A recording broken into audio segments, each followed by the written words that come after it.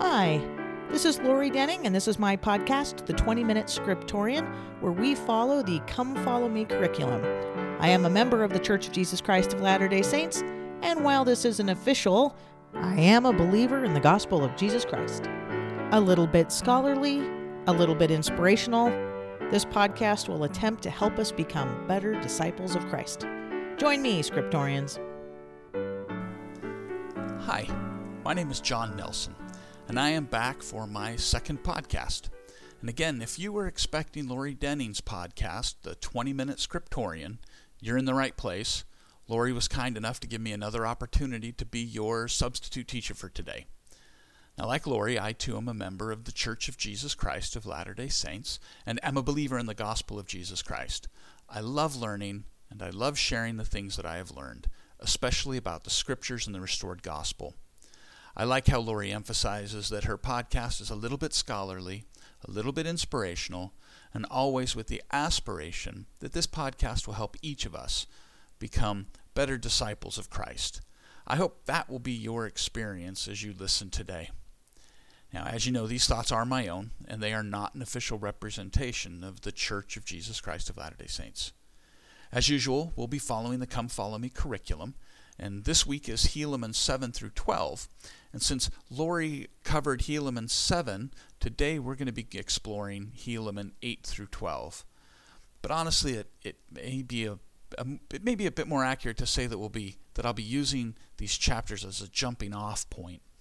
See, I learned a long time ago that when I was a gospel doctrine teacher that it's pretty much impossible to cover everything in an assigned reading, especially when there are multiple chapters, and kind of unwise to even try.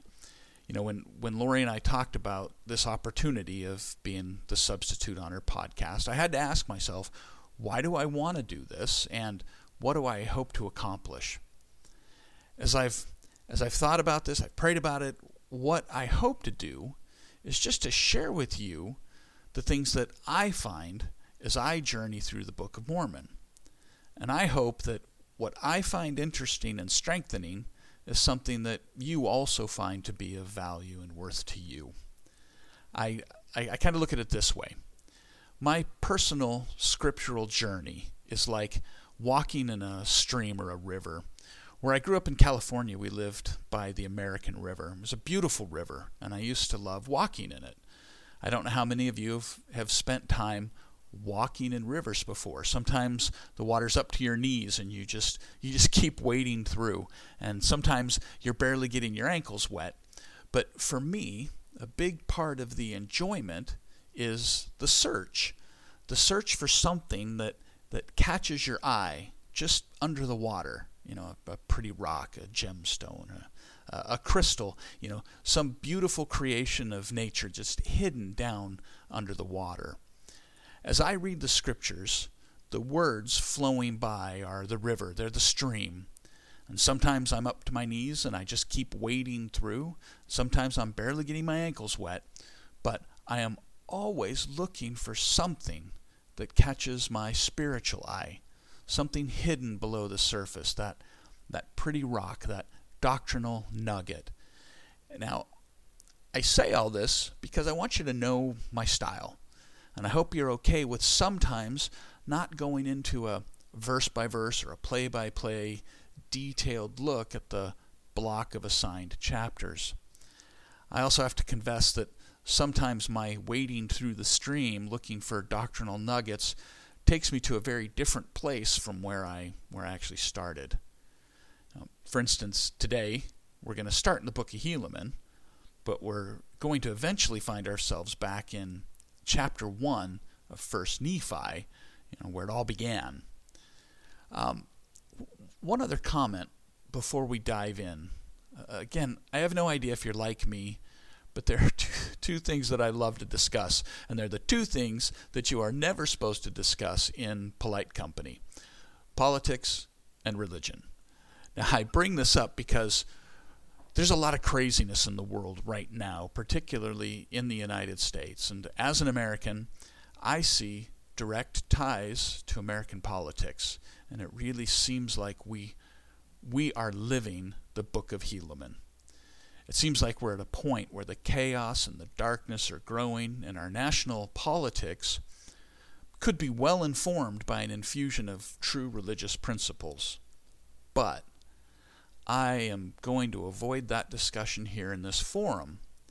I wholeheartedly support getting involved politically, and I'm an advocate of political debate and discussion, but not here. I think that would be a different podcast. I really want to keep the focus here on the atonement and the gospel of Jesus Christ. So, sorry for the long introduction. I just thought it might be helpful for you to learn a little bit about me and my style. So let's dive in. As Lori and I have already noted, the Book of Helaman has 3 major headings that divide the chapters. The first heading that we looked at in episode 102 introduces the Book of Helaman, and it's where Mormon tells us that the whole Book of Helaman is a focus on the Nephites. The next heading sets off what we currently know as chapters 7 through 12. And as Lori pointed out in the last episode, number 103, the focus of this section again is on the Nephites. Now the third section heading at the start of chapter 13, although much shorter, is still focused on the Nephites. It simply says, the prophecy of Samuel the Lamanite to the Nephites. So I find it interesting that there is little, if any, mention of the Lamanites and no mention of the Gadiantans in those headings. I do think there is a lot we can learn from the Lamanites, and there is a lot that we can learn from and about the Gadiantans. But I don't think we should make either of those, as I had mentioned before, our focus, particularly at the expense of our focus on the Nephites. It reminds me of Matthew 23, verse 23, where Jesus rebukes the Pharisees and the scribes for paying tithing while omitting the weightier matters. He wanted them to do both, but he clearly identified what were the weightier matters. So for me, focusing on the Lamanites and the Gadiantans is like the tithing in that verse, and the Nephites are the weightier matters. So having said that, let's completely switch over to a different concept, a concept called intertextuality. Now, intertextuality refers to the influence that one text can have on the meaning of another text. It's a technique, a literary device, that a writer uses to create an interconnection between 2 different documents or 2 different writings, but in order to influence the reader and hopefully expose layers of depth and meaning that are hidden within the text. Now, sometimes intertextuality can be very obvious. For example, when Helaman tells his sons, Nephi and Lehi, in Helaman chapter 5, verse 9, he tells them, "O remember, my sons, the words which King Benjamin spake unto his people." So here, direct reference in the text to another document, which, by the way, for us, is Mosiah chapters 2 through 4. So Helaman told his sons to remember the words of King Benjamin. From an intertextual point of view, that becomes an invitation to us. And we should ask ourselves, why was it important for them to remember the words of King Benjamin? And how might Mosiah 2 through 4 help me better understand the lessons of the Book of Helaman?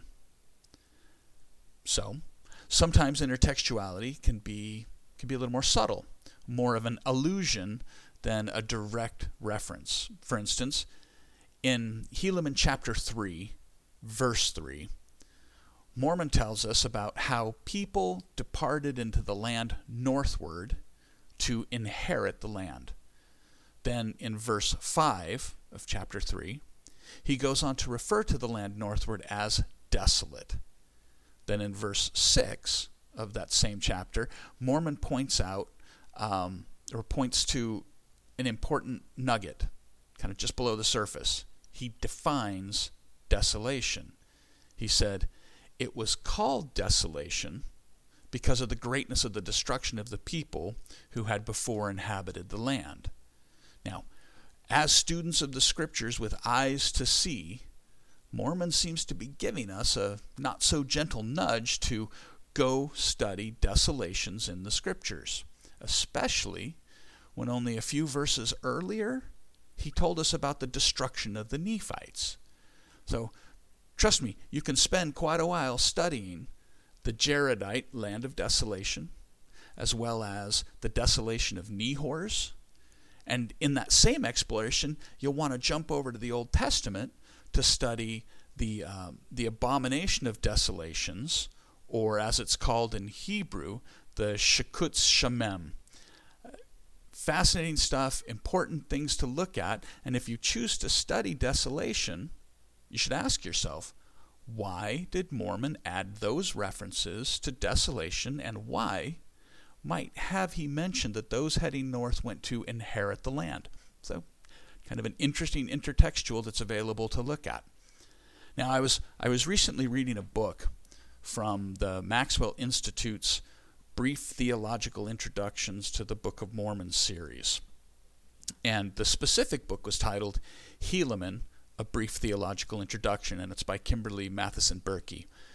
In it, she identified an intertextual parallel between Nephi and Lehi's imprisonment in Helaman chapter 5 and Lehi's vision of the tree of life in 1 Nephi chapter 8.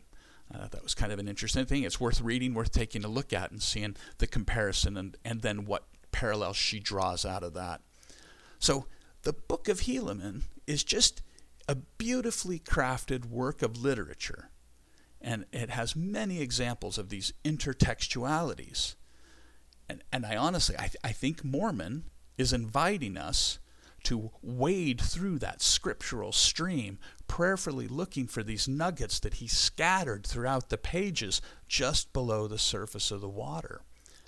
So with that idea sitting there, I want to shift gears for a moment. Now, last week, the Come Follow Me manual referred to the Pride Cycle. If you're not familiar with the Pride Cycle, I encourage you to read last week's lesson manual on Helaman chapters 1 through 6. I don't want to spend much time on the details of the Pride Cycle here, partly because it's visual and a podcast isn't a great medium for representing those kind of visual images, but also because I'm assuming most of you are already familiar with the Pride Cycle. What I do want to focus on is the role of the heart in the Pride Cycle. So Helaman chapter 3, verse 35, describes a process of sanctification that's dependent upon yielding our hearts unto God. Then in Helaman 12, Mormon spends the chapter reflecting upon human weakness and then contrasting with God's power. And he starts his thoughts in verse 1 of Helaman 12 by talking about the unsteadiness of the hearts of the children of men. And then in verse 4, he again refers to hearts when he notes that people are quick to set their hearts upon the vain things of the world. And then earlier in Helaman chapter 10, verse 13, Mormon is describing the condition of the people that Nephi was preaching to, and he noted they did harden their hearts and did not hearken unto the words of the Lord. And then a couple verses later in 15, he mentions it again, they did still harden their hearts. So this is kind of a theme that comes throughout as we look at the Pride Cycle, we look at the hearts and the condition of hearts. So President Benson noted in his talk, Beware of Pride, that pride has many labels, and one of them is hard-heartedness. He also notes that the antidote for pride is a broken heart and a contrite spirit. So the lesson for us is that the turning of the Pride Cycle depends on the condition of the heart. Okay, so let's hold on to that thought for a second. What I'd like to do is take an intertextual jump now. So if you're ready, Mormon gives us the words of Helaman in chapter 5, verse 6. And first Helaman tells his sons that he desires that they should keep the commandments of God in chapter 5, verse 6, and that they should teach the people the same thing, keep the commandments. Then Helaman follows with this statement, I have given unto you the names of our first parents who came out of the land of Jerusalem. And this I have done, that when you remember your names, you may remember them. And when you remember them, you may remember their works. And when you remember their works, you may know that it is said and also written that they, meaning their works, were good. So Mormon gives us two things. First, an intertextuality.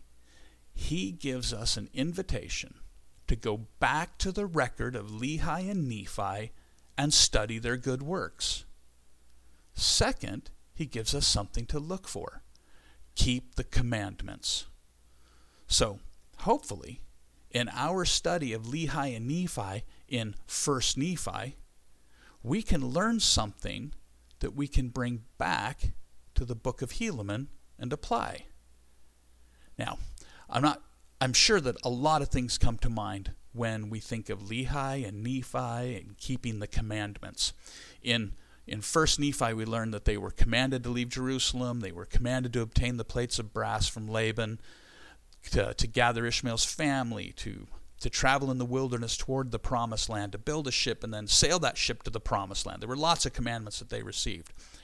But what might we get if, while we focus on Lehi and Nephi, and we take the ideas of keeping the commandments and intertextually combine that with the concept of the heart being the key to the pride cycle from the book of Helaman? So, Lehi and Nephi, keep the commandments. The heart is the key to the pride cycle. Well, one thing that stands out particularly for me is 1 Nephi 15. So the background leading to chapter 15. First, Lehi has had the vision of the tree of life in chapter 8. Lehi shares the vision with his family in chapter 10. Nephi doesn't understand, so he prays and receives his own vision and explanation of the tree of life in chapters 11 through 14. Then, after his vision has ended in chapter 15, Nephi's heading back to talk to his father and sees his brethren arguing about the things Lehi said to the family. Here is why 1 Nephi 15 stands out to me as one of those nuggets that I think Mormon wants us to find. Check out verses 3 through 11 of 1 Nephi 15. The parallels are incredible. Verse 3, Nephi acknowledges that Lehi spake things that were difficult to understand, save a man should inquire of the Lord, and they being hard in their hearts, therefore they did not look unto the Lord as they ought. So there's the hard-heartedness and an example of not keeping the commandments, the failure to do what they ought. Then in verse 4 and 5, Nephi's grieved because of the hardness of their hearts, but he's also grieved because he saw the destruction of his people, and he also saw their fall. He saw the end and the path that they trod to get to that destruction. Nephi, here at the beginning of the Book of Mormon, saw what Mormon lived at the end, and now Mormon's trying to have us understand in the Book of Helaman. So I think it's safe to assume that Nephi and Mormon are probably both on the same page as to the root causes of the destructions of the Nephites and how to avoid it. So in verses 6 and 7, Nephi asks his brethren what they're arguing about. But for this discussion, honestly, the points of the contention aren't really relevant. What's relevant is the conversation in verses 8 through 11. Nephi asks, "Have you inquired of the Lord?" And they said, "No, of course not, for the Lord maketh no such thing known unto us." And then Nephi asks, "How is it that you do not keep the commandments of the Lord? How is it that you will perish because of the hardness of your hearts?" Now, without getting into a discussion of which specific commandments they may not be keeping, Nephi is making the correlation and the causation between hard-heartedness and not keeping the commandments. Nephi continues, "Do ye not remember the things which the Lord hath said? If ye will not harden your hearts, and ask me in faith, believing ye shall receive, with diligence in keeping my commandments, surely these things shall be made known unto you." Nephi doubles down on the principle that hard-heartedness precedes the disobedience. So Nephi's message to his brothers, after seeing in vision the final destruction of the Nephites 1,000 years in the future, Nephi focuses on not hardening their hearts and keeping the commandments, the very key to breaking the pride cycle in the book of Helaman. And Nephi also uses an interesting word. How is it that ye will perish? Was Nephi referring to them perishing individually? Or was Nephi talking about his posterity and how this condition of their hearts will lead to the destruction of the Nephites? Or was it both? The last idea before I wrap this up. How was it that Nephi was so aware of the problem with hard-heartedness?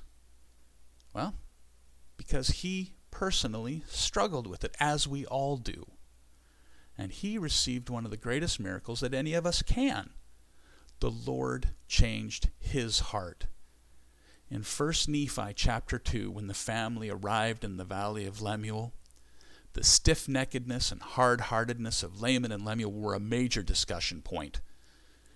But in verse 16, we see how Nephi dealt with his own hard heart. He said, having great desires to know of the mysteries of God, wherefore I did cry unto the Lord, and behold, he did visit me, and he did soften my heart, that I did believe all the words which had been spoken by my father, wherefore I did not rebel against him like unto my brothers. That was the turning point for Nephi.